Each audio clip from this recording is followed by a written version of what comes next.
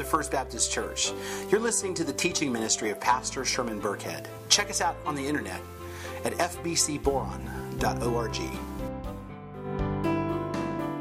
If you have your Bible with you, or you have a Bible app on your mobile phone, or if you didn't bring a Bible, there's one in front of you there. We're going to be actually in Luke chapter 6, and this morning we're wrapping up a series titled Portraits of Christianity, and we have subtitled this series Living Images of Christ. And for those of you who are like me and you're a little bit OCD, I'm sorry, I have to apologize right now because we're ending this series on an odd number instead of an even number, because this is the 7th and final message in this series. And for me, that just kind of like rattles around my head because like 7 or 5 or 3 doesn't make sense. I like even numbers. But so if that causes you a little trauma like it's doing for me, then I just want to ask for your forgiveness this morning. But this series actually has been really important and exciting because this is all about becoming living images of Jesus Christ, and which is exactly what we're called to do.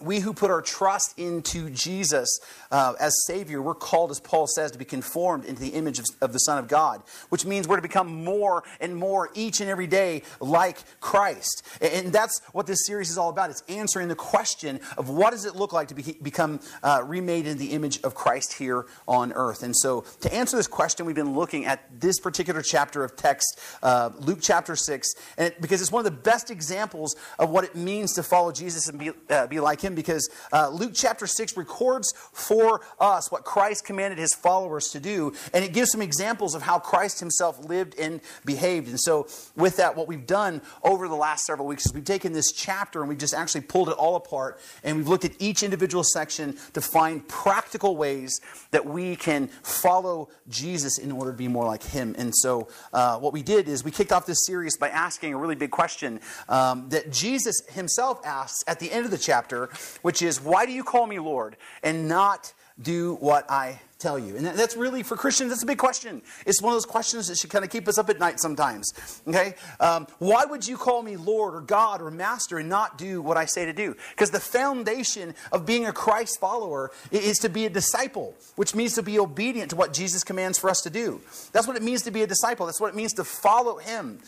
How do you follow someone when you refuse to actually go where they lead? And then in week 2, we talked about how even though we as Christ followers are called to be obedient and to do what Christ says to do, we also need to keep in mind that following Jesus isn't about keeping rules. It's about a relationship that we have with Him. We absolutely need to be obedient. We absolutely should take holiness serious, but not as a condition of our salvation, okay? And not as an end in and of itself. Okay? We should be willingly to be obedient because of the relationship that we have with God, that mind-blowing relationship we have with God Himself because of the sacrifice of Christ. And so our obedience isn't about religion or keeping rules or look at me and look what I'm doing for God. Our obedience is the gratitude that we feel because Christ saved us in spite of who we are. And then in week 3, we talked about how Jesus gives us an example for us to follow in our prayer life. In fact, Keith told us a story about how Jesus spent the entire night in prayer the night before He chose His 12 disciples. And the point is that if we're going to be Christ followers, remade into His image, we need to be like Christ and do the things that He did, which means we need to become people of prayer. This is the most underutilized tool in all of Christianity. We need to pray. I shouldn't have to say that, but we need to pray. People who follow Jesus need to be people of prayer. And it's an important part of following Christ. And then in week 4, we talked about that at the beginning of Jesus' most famous public sermon, the Sermon on the Mount. And the part that we talked about, that we opened up with, was we looked at the very little front section that is known as the Beatitudes, where Jesus says in the beginning, He says, "Blessed are the poor, for yours is the kingdom of heaven." And what we discovered through a long discussion is that this sermon, this part of the sermon, is actually what Jesus is talking about, is being sold out for something in your life. As we talked about, we're either sold out for Jesus or we're sold out for something else. And believe me, we are all sold out for something. Okay, we're sold out for either pleasure or hobbies or lust or materialism or relationships. We all sell out for something. And we learned that a Christ follower is expected to sell all the way out for Jesus. That there's nothing that should stand in the way of our relationship with Him. And then in week 5, we talked about probably the absolute hardest part of being a Christ follower, which is to love our enemies. We're to love the unlovable. We're to hate those who hate us. We're to bless those who hate us. That was so natural, wasn't it? Hate those who hate us, right? No, we're to love the unlovable and bless those who hate us. Okay, golly, it's just slipped right out, didn't it? Obviously, I'm going to work on this one too. So, we're to bless those who curse us and pray for those who mistreat us. And I don't think that we have any argument whatsoever how hard this is, obviously. And how hard that we all understand that this is difficult. And even as hard as it is, though, we have to be really careful to understand that this is not negotiable. Jesus absolutely expects for us to love our enemies because that's what it looks like to follow Jesus. And the reason for that is when we love our enemies, we are absolutely the most like God. Because the story of the gospel itself is a story of God loving his enemies so much that he sent his son to die for them. And the truth is we all were at one time God's enemies. And he loved us all that way. And so if we're going to be like Christ, then we need to love those who are hard to love. That means those people that annoy us, those people who frustrate us, the people who wrong us, the people who hurt us, the people that we call our enemies. If we're going to follow Christ, we need to stop pretending and start doing what Jesus said and get busy actually loving our enemies. And then last week we talked about one of the most famous verses in the Bible, which is judge not, and you will not be judged. And we talked about that in this verse is, even though it's so famous, it's also the most misinterpreted verse in the Bible. And what we discovered is that the words of Jesus here are not about Christians not being able to judge between right and wrong. And Christians not having to say anything to anyone about anything about their actions or attitudes. But instead this verse and the others connected to it are all about how we are to relate to and teach and rebuke and correct and love our fellow brothers and sisters in Christ. And when Jesus says, judge not and you will not be judged, what he's communicating is that we need to be really, really careful not in how we deal with our brothers and sisters in Christ. We need to be careful in how we judge them. And we don't try to judge them according to the law because guess what? We ourselves are guilty of the same standard. We need to be careful not to be hypocrites. We need to be careful not to condemn. We need to be careful to forgive and to love and be generous with our love and our grace. We need to be careful to treat others the way that God has treated us. And so this has nothing to do with Christians having to keep their mouths closed, with respect to people caught in sin. This verse is not a rebuke against Christians who judge between what is right and what is wrong as far as actions and behaviors goes. This text is about Christ followers being humble and loving in their interactions with other believers. And so with all that, let me just quickly kind of put the pieces together, and let me just show you what it means so far to be a follower of Christ and to be like him. A Christ follower is obedient to the Word of God, but a Christ follower is obedient not because of rules. He's obedient because of his relationship with Jesus. A disciple of Jesus grows in that relationship by spending time with him in prayer. And that relationship grows and he becomes more obedient to Christ. As that happens, he continues to sell out more and more all the way for Jesus. You see, a Christ follower will seek to remove anything that gets in the way of his walk with Christ. And being obedient and being sold out for Christ and being like him means that we will go to extreme lengths to follow him in order to be like him, which means we will do radical things like we will love those who hate us. And then we will be good to those, who are unlovable in the world. Sold out disciples of Christ will do crazy things like to be like Christ. We will love with a radical, amazing, undeserving kind of love. And we do that for our enemies and we do that for our fellow believers too. We will be generous with our love and our grace and our time. We will be very slow to judge. We won't judge with a double standard. We won't condemn, but we will certainly seek to correct and rebuke and encourage and teach in order to help people to see clearly enough in order for them to follow Jesus as well. And you see, being a Christ follower, to sum it all up, is all about our relationship to Christ, and it's about our relationship with other people. That's why Jesus tells us the sum total of all of the Old Testament, the law and the prophets, the sum total of that is to love God with all of our hearts and to love our neighbor, which is everybody else around us, as ourselves. Being a Christ follower is about a relationship with Christ and a relationship with all other people. And on one end you have the spectrum, you have the worst of the worst, which are enemies. And on the other end of the spectrum, you have our fellow believers. And we're to be gracious and generous and loving and caring and compassionate to all of them, telling them the truth of the gospel. And this right here is the portrait that we have so far. This is what it looks like to follow Jesus. This is what it looks like to be like him, to be conformed and to shape into his image so far, as we can see in Luke chapter 6. But there's one more thing. See, our portrait isn't quite complete because there's one last little piece of text in Luke 6 that we need to take a look at.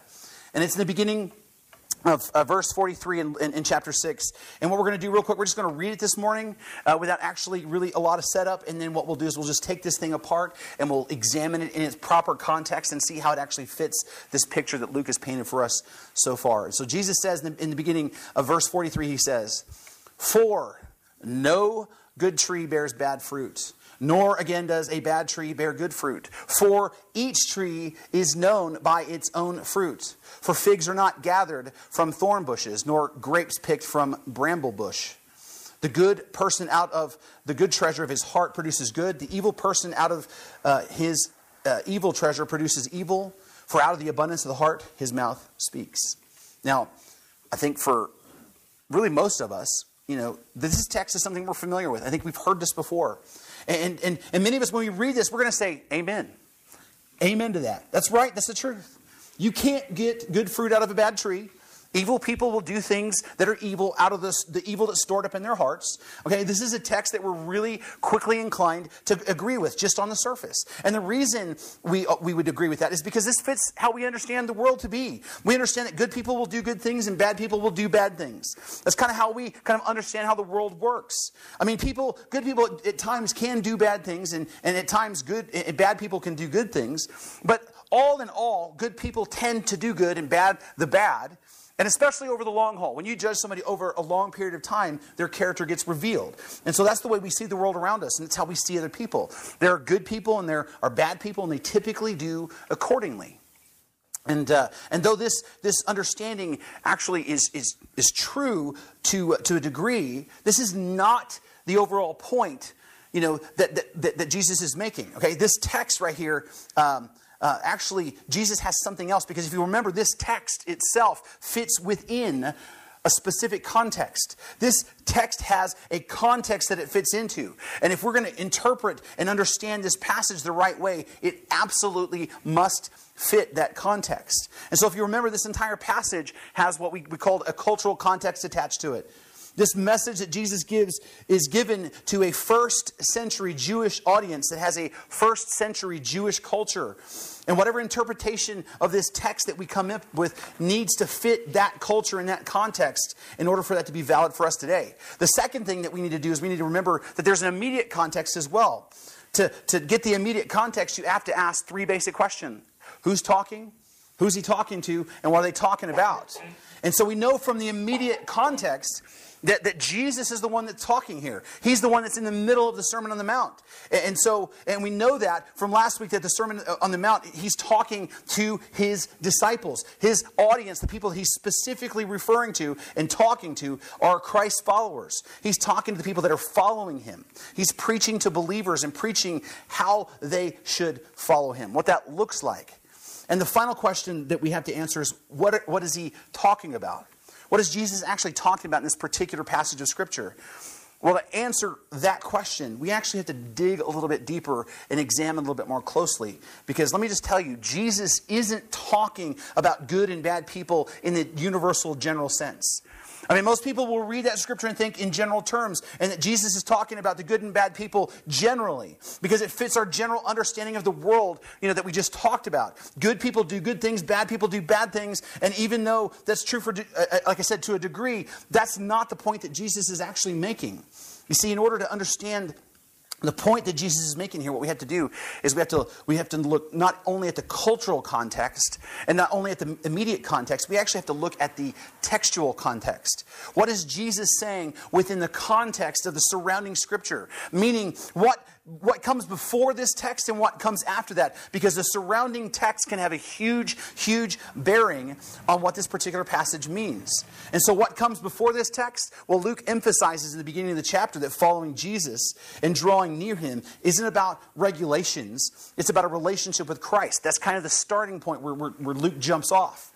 And then we are saved through faith and drawn into a deeper, intimate relationship with Christ because of the finished work that he's done on the cross. We follow him because of our relationship. And then the next section, Jesus begins preaching the Sermon on the Mount. And we've talked about how Jesus is preaching to believers. And what he's telling them is that he has expectations of how they are to act and behave. Jesus is telling his followers that they're to behave a certain way, that they're to act a certain way. And Jesus makes 3 major points that we've covered about how followers behave and act. And these points are these. The first point that Jesus addresses is how we're to sell out for God. Jesus expects for us to sell all the way out for God. He expects for us to be completely sold out for him. The second point that Jesus addresses is how we treat our enemies. Jesus absolutely expects for us to love our enemies. And again, this is not negotiable. And then the third one is Jesus he addresses how we treat other believers. Jesus expects for us to treat other believers with love and grace and compassion. He absolutely expects us to behave that way. You see, Jesus in this sermon gives believers some basic instructions and commandments on how to sell out for Jesus and love our enemies and relate to and train up other believers. And so that's the summary of what we've been taught so far. And so it's about our relationship and not rules. It's about selling out for Jesus, loving our enemies, treating other believers well. And that is what he talked about in the text that's before our text. It's about what Jesus says to do. And then Jesus mentions the fruits and treasures and good and bad people. And then Jesus, after that, finishes his Sermon on the Mount by asking the question, why do you call me Lord? Why don't you do what I say? You see, an important point to understand here is the text that we're looking at here is sandwiched in the middle of Jesus asking, why do you call me Lord and not do what I say? And Jesus telling what we're supposed to do. This is really important because Jesus says to love our enemies, and we don't want to do that. Okay? And then Jesus asks them, why do you call me Lord? Jesus says, sell all the way out for me, but we don't want to do that because we don't want to stop, lusting, or we don't want to stop gossiping. We don't want to stop choosing sports over God. We don't want to stop chasing after material things. And Jesus asks, if you don't want to sell out for me, why do you call me Lord? And then Jesus says, don't judge your brothers and sisters by a standard you yourself can't uphold. Don't condemn, but you need to lovingly rebuke. Don't be too harsh, but be generous with your grace and your love and your time and your money. But we don't want to do that because it's just too easy to look down our noses at other people. It makes us feel good when we can make other people feel inferior to us. It's just easier to judge someone instead of actually working and trying to get to know them and understand them. And Jesus says, why do you call me, Lord? Why do you call yourself a Christian? Why would you call yourself by my name if you just won't do these basic things? And in between all of that discussion, between Jesus telling us what he wants us to do and us not wanting to do what he says to do, Jesus inserts this text about good and bad trees and good and bad people and treasures of the heart. You see, in this text, Jesus is using actually 2 word pictures to communicate a really clear and basic idea. The examples of a fruit-bearing tree, and he uses an example of a treasury. And let me just remind you, Jesus is not addressing the world at large, because we all know, good fruit only comes from good trees, and we all know that really good people do really good things, and bad people do bad things. That goes without saying. Jesus is not addressing those things. Jesus is addressing the behavior not of the world. He is addressing the behavior of his followers. Jesus is addressing the fruit of his followers, his disciples. Jesus is addressing the actions and the attitudes of those who call themselves Christians. And what he's saying here, if you can actually really tell who truly will follow me, And you can tell them apart from those who won't by the fruit that they bear in their lives. You can actually tell who is being remade into my image and who is becoming like me by the fruit that they bear in their life. Regardless of what they say, regardless of how religious and pious they may act, regardless of their church attendance, the true measure of whether a person is or is not actually following Jesus isn't about religion and their religious behavior. It is the fruit that they bear in their life. You see, fruit is the natural byproduct of what something is. It's a natural manifestation of an internal reality. Okay? It happens automatically. When you go to an orchard, you do not hear trees grunting and groaning with effort to produce fruit. It just happens automatically. The fruit is a manifestation of what something is internally. And it's the same with people. You can pretend to be something, but if you're not actually that, you will not bear the fruit in keeping with that. For example, I can pretend all I want to be a heart surgeon. I mean, I can learn the vocabulary and I can put on the clothes and I can, act like, I guess, those people would act, but I wouldn't be able to successfully perform heart surgery, right? I mean, it doesn't matter how I act or what I say or how convincing I may be, and the reason for that is I can't bear fruit in that way. Okay? A heart surgeon spends years of training and practice. His mind and his heart are focused on becoming transformed into this professional who's capable of operating on the human heart. And because of that, he or she, as a surgeon, they can bear fruit of their work. Okay? And as a result, all they do is the fruit of who they are internally. They become a heart surgeon. And as try as I may to fake it, I can't bear that. I mean, I can't bear any fruit for that. I mean, it wouldn't take very long for people to figure out that I'm a charlatan. And that's the idea here that Jesus is talking about. You will know a Christ follower by his fruit that he or she bears.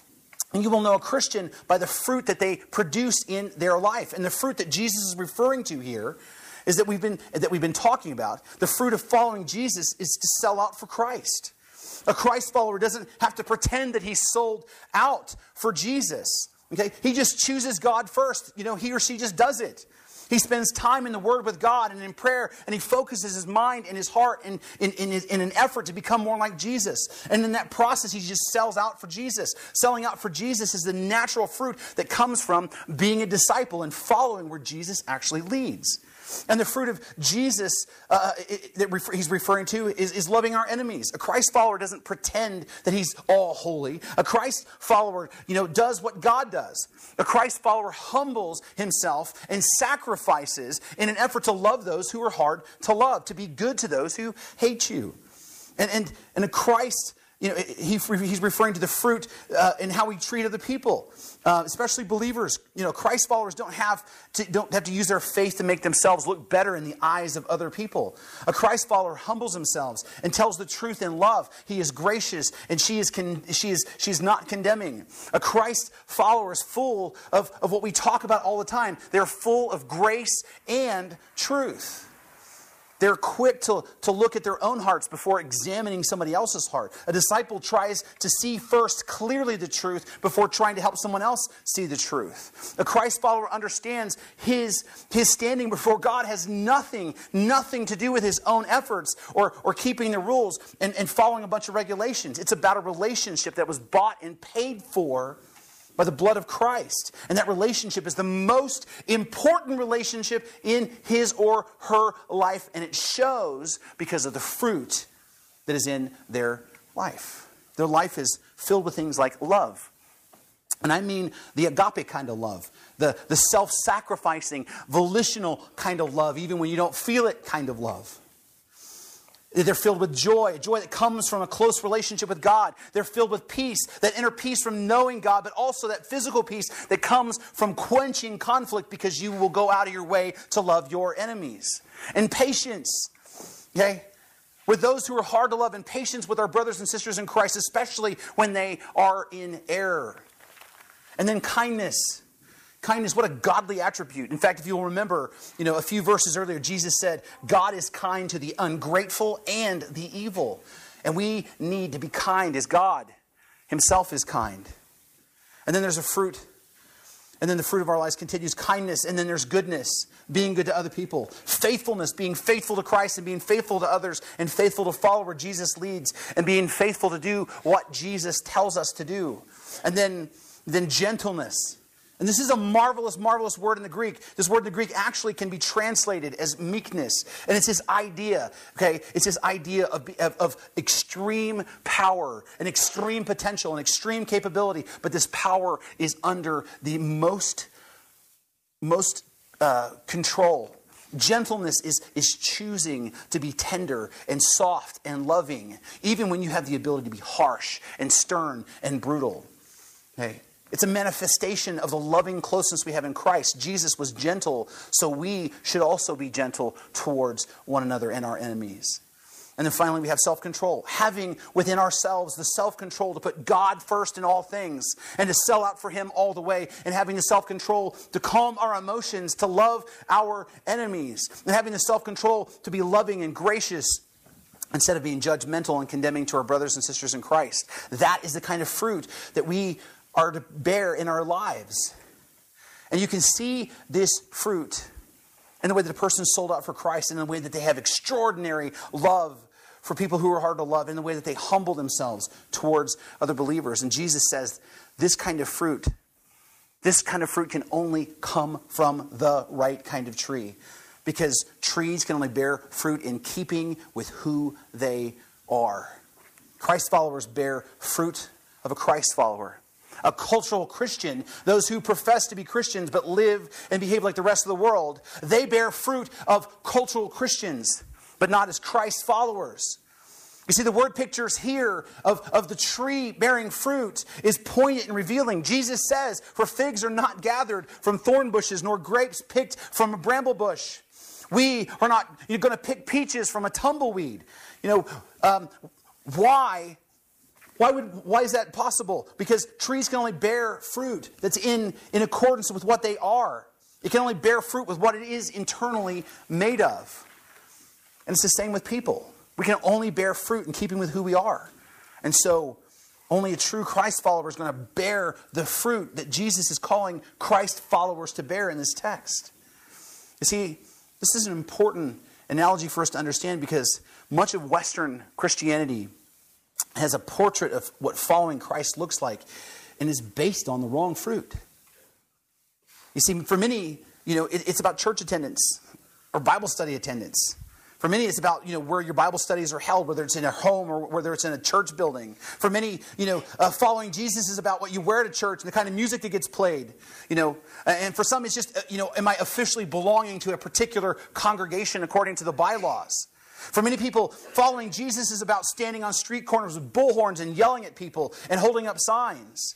But let me just tell you, those are not the fruit of a Christ follower. Let me be clear. Those are not the fruit of a Christ follower. Those are the fruits of people practicing a religion. Those are the fruit of a people trying to live by a prescribed tradition, which is not bad in of itself. Those things are not actually the fruit of a Christ follower.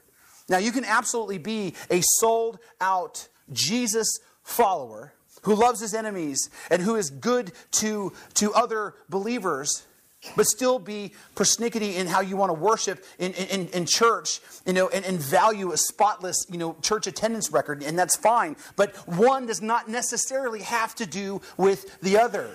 In fact, we all know people who are very religious, but that are not sold out for Jesus. We all know people who spend their entire life in church and are happy to look down their noses at their enemies and happy to look down on believers that they don't approve of. One is not connected to the other. Christ followers bear a certain kind of fruit. Religious people bear a different kind of fruit. And Jesus says that you will know a tree by its fruit. And Christ followers will bear a certain kind of fruit because fruit is in keeping with who they are inside. Now, I want you to notice the next analogy. Jesus says, the good person out of the good treasure of his heart produces good, and the evil person out of the evil treasure of his heart it will produce evil. For out of the abundance of the heart, the mouth speaks. Now, the word pictures here, this is a really important analogy. It's important for us for a couple of reasons. Number one, the first thing is that it tells us the truth about the lives that we live and the way that we act. it tells us that our actions and our attitudes are not the result of external forces being applied to us. Our actions and our attitudes are not the result of what happens to us. Our actions and our attitudes are not a manifestation of the external world, putting pressure on us. Rather, our actions and attitudes are a direct manifestation of what is in our hearts. This is important because think about this. If you claim to be sold out for Christ, but you have fallen into adultery, what does that say about you? It says that you have lust in your heart. If you're someone, if you're someone who gets annoyed, and you respond to that person who annoys you with hate, what does that say about you? It says that you have hate stored up in your heart.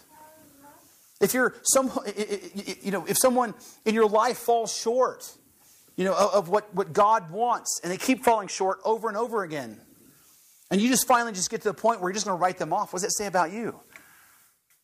It means you're not patient, number one. The other is that you have condemnation in your heart because you're willing to condemn them. Our actions and our attitudes are a clear reflection of what we've stored up in our hearts. You lose your temper? All right.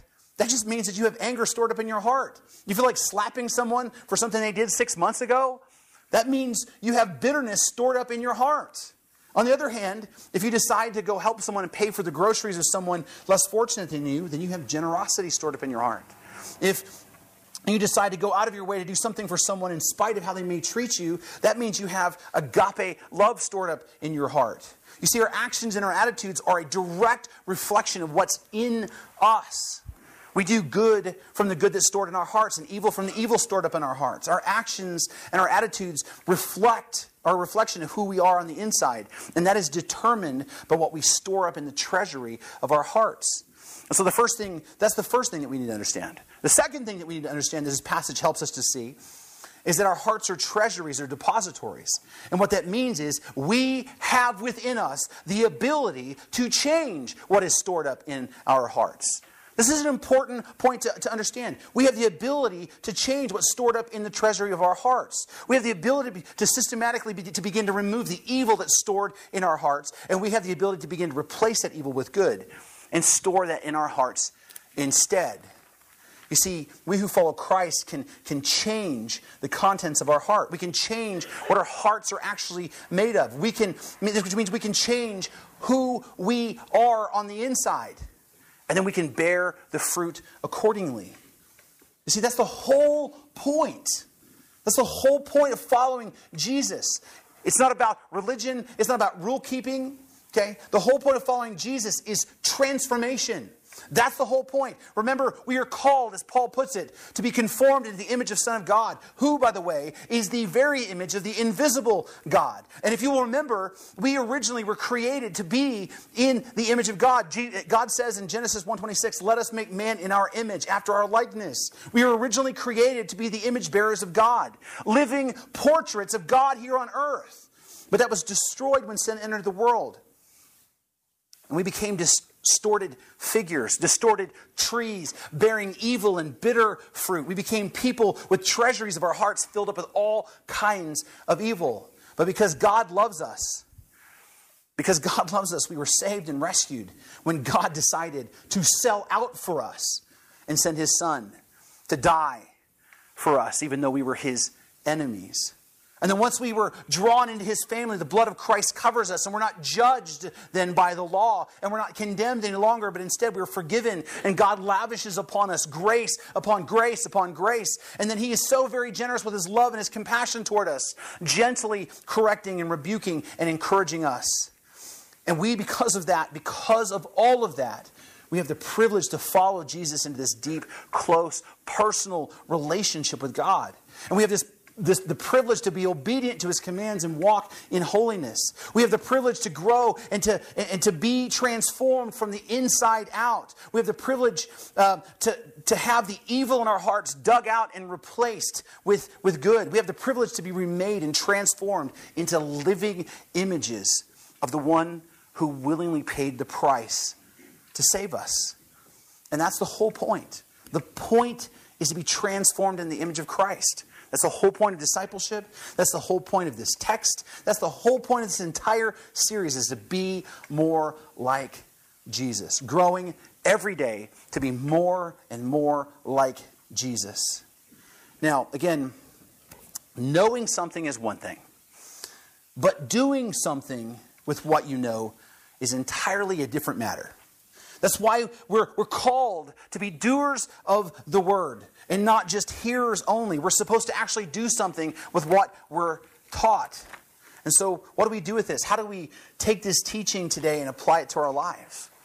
Well, I think a great possible application of this text is to work from the analogy of the treasure that's stored up in our hearts. In fact, I think that's actually the best place to begin.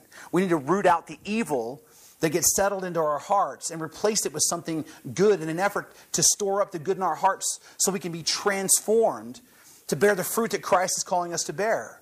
So how do we do that? How do we remove the bad and replace it with good? Well, I'm going to share with you today 6 practical things that you can do in your life starting today, starting right now, that will help you to be transformed from the inside out and to grow to be more like Jesus. And so here we go. Number 1, if you're going to start storing up good in your heart, you absolutely must begin with the Word of God. You have to start there. David says in Psalm 119:11, I store up your word in my heart that I might not sin against you. That text doesn't need a whole lot of exegesis. That text pretty much is self-explanatory. The very source of truth, the very source of what is good and that we have access to here in this world is the Word of God. We need to get the Word of God in our hearts. We need to get the truth of God's Word in our hearts. And we do that simply by spending time reading the Bible. That's how we begin storing up the good in our hearts. And the second application then is, and I know we've covered this a little bit before, is we need to spend time with God, talking to Him in prayer. We need to pray. Okay? You need to spend some time every day in prayer with God. You need to pray that God would cleanse your heart. Remember, the song that we like to sing based on Psalm 51:10, create in me a clean heart, O God. Renew a right spirit in me. Take some time every day and pray that to God. And that time with God that you spend with Him will bear fruit. It will begin to shape you and change you. And then the third application, in order to remove evil from your heart like lust and greed and envy and pride, is you just need to confess.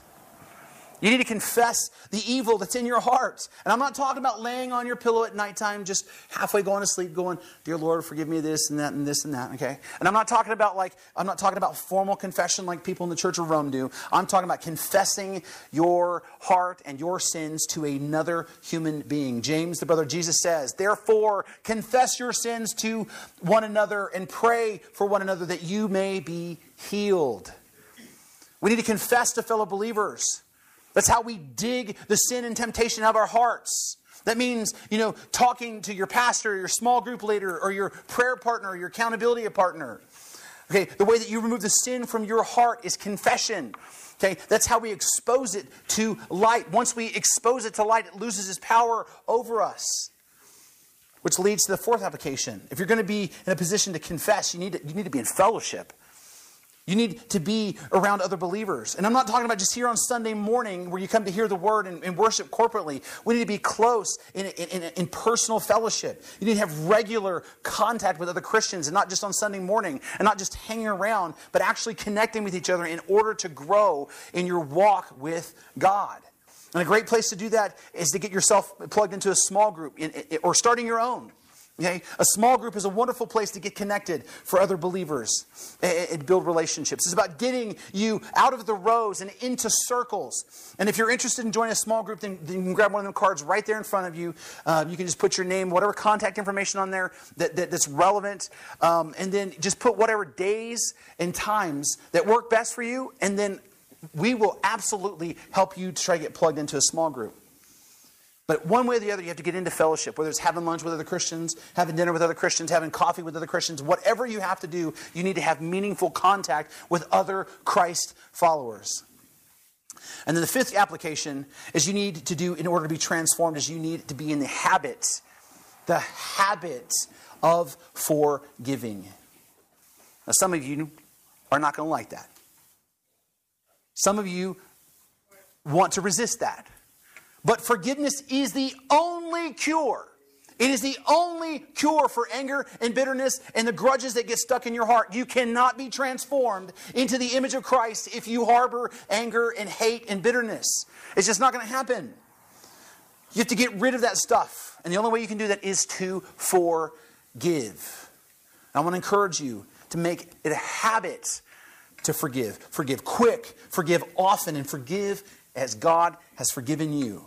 And then the final application is to get serious about holiness. You need to get serious about holiness. I'm not saying that you need to follow a bunch of rules. I'm not for rules' sake. I'm not saying that you need, to be holy, just because you're trying to impress people. I'm saying be holy because your Father is holy. Getting serious about holiness and focusing our lives on that kind of obedience begins to fill our hearts up with good treasure. And not because we're just good and God is going to give us spiritual brownie points. It's going to fill our hearts up with treasure because holiness draws us even further into our relationship with Christ. Holiness, because Christ is holy, helps us to be more like Jesus. And so it takes time. It's time to take this serious. It's time to be serious about holiness. It's time to be serious about getting past your addictions. It's time to be serious about getting past the temptation in your life. It's time to get serious about dealing with pride and the need to gossip and lust and adultery and greed. It's time to get serious about living a holy life and selling out for Jesus. Now, looking at this list here, I completely understand that this is a tall order to fill. I'm in complete agreement with you. I realize it's a lot to do, okay? But let me just encourage you. You don't have to master all of this today. You don't have to master all of this week. You just need to make progress towards this. You need to make progress towards, you need to commit to taking a step in this direction. You need to commit to moving towards this ideal. Now, I will say, you should already be spending time a little bit each day reading and praying. Okay? You should already be doing that. Okay? That should be just like the starting point that you already should be there. Okay? And so what I'm going to ask you to do then for your homework is I'm going to ask you to pick one of the 4 remaining here this week and really begin to focus on growing in one of these areas. And be it getting into regular fellowship, whether it's confessing to other believers or making a point to forgive or walking in holiness. What I'm asking you to do is just to pick one, write it down on a sticky note. I actually put a sticky note for your convenience in your bulletin today. Okay, so you don't have an excuse. Write it on the sticky note that I put in your bulletin and take that sticky note and put it somewhere that you can see it first thing in the morning. Whether it's your mirror of the bathroom, whether it's like on your nightstand where you charge your phone, because I know you look at that first thing in the morning, right? All right? Or whether it's the visor of your car, you need to put it somewhere where you can see it. Okay, and then start your day reading that note and committing to take the steps to grow in this area. So if it's forgiveness, then decide to forgive. If it's confession, then find an accountability partner to talk to and share with. If it's fellowship, then get plugged into a small group or invite somebody over for coffee and begin to have regular devotions together. If it's holiness, start to commit to to begin removing the things that get in the way of that personal holiness. And then after you've decided and you've committed, then go before God every day and ask you to help you with these steps. Ask Him, Lord, show me the way. Help me to walk in holiness. Help me to forgive. Help me to confess. Help me to grow in this. Lead the way. And then when He leads, follow. Sometimes it seems so simple, but I know it's hard. But when God urges you on, follow. Okay? Follow where He leads you each day to become a living image of Christ. And don't just hear these messages that we spent 7 weeks together on and just let it go out, in one ear and out the other. This whole series is on SoundCloud for your review. The website address is in your bulletin. And if you want a whole copy of this on CD, then go ahead and take one of those cards in front of you, fill it out, put a note on there saying, I'd like to have the whole series, and I'll get you a copy. But come what may, you were called to be radically transformed and to be obedient to the Word of God and to become a living image of Christ. So I want to encourage you to commit to walking in that. So let me pray for you. Father, we just are so grateful for your unending grace and mercy in our lives. And we're just so grateful for how patient you are with us and how loving you are with us and how you just continue to give us examples of who we are to be and how we're to live. And I just pray that we would just all take this seriously, Lord, that we would just sell all the way out to be remade into your image, Lord. I can just see this world around us. I can see our community if just the people in this room just decided to sell out for you and to love their enemies and to really be humble in the way they treated other believers, how that it would just change the tone and the texture of our community and how it would absolutely change lives. And that's what we're after, Lord. We want people's lives to be reshaped, rechanged, remade. Lord, we want hearts to be that are broken to be healed. We want marriages to be made whole. We want people who are addicted to be freed, Lord. We want children who suffer to have families that love them and nurture them, Lord. We want all that's good that you're capable of for those around us. And so, Father, we pray that your Spirit would just descend upon us and convict us and change us from the inside out. And I pray, Lord, that you would raise up a people in this congregation who would willingly go out in this community and who would share the hope and the healing of the gospel of your Son. We thank you, we praise you, and we ask that you be glorified in our midst. In Jesus' name we pray. Amen. Thank you for listening. You've been listening to the teaching ministry of Pastor Sherman Burkhead. Check us out on the internet at fbcboron.org. And please consider partnering with us financially as we share the hope and the healing of Jesus Christ with our community and with the world.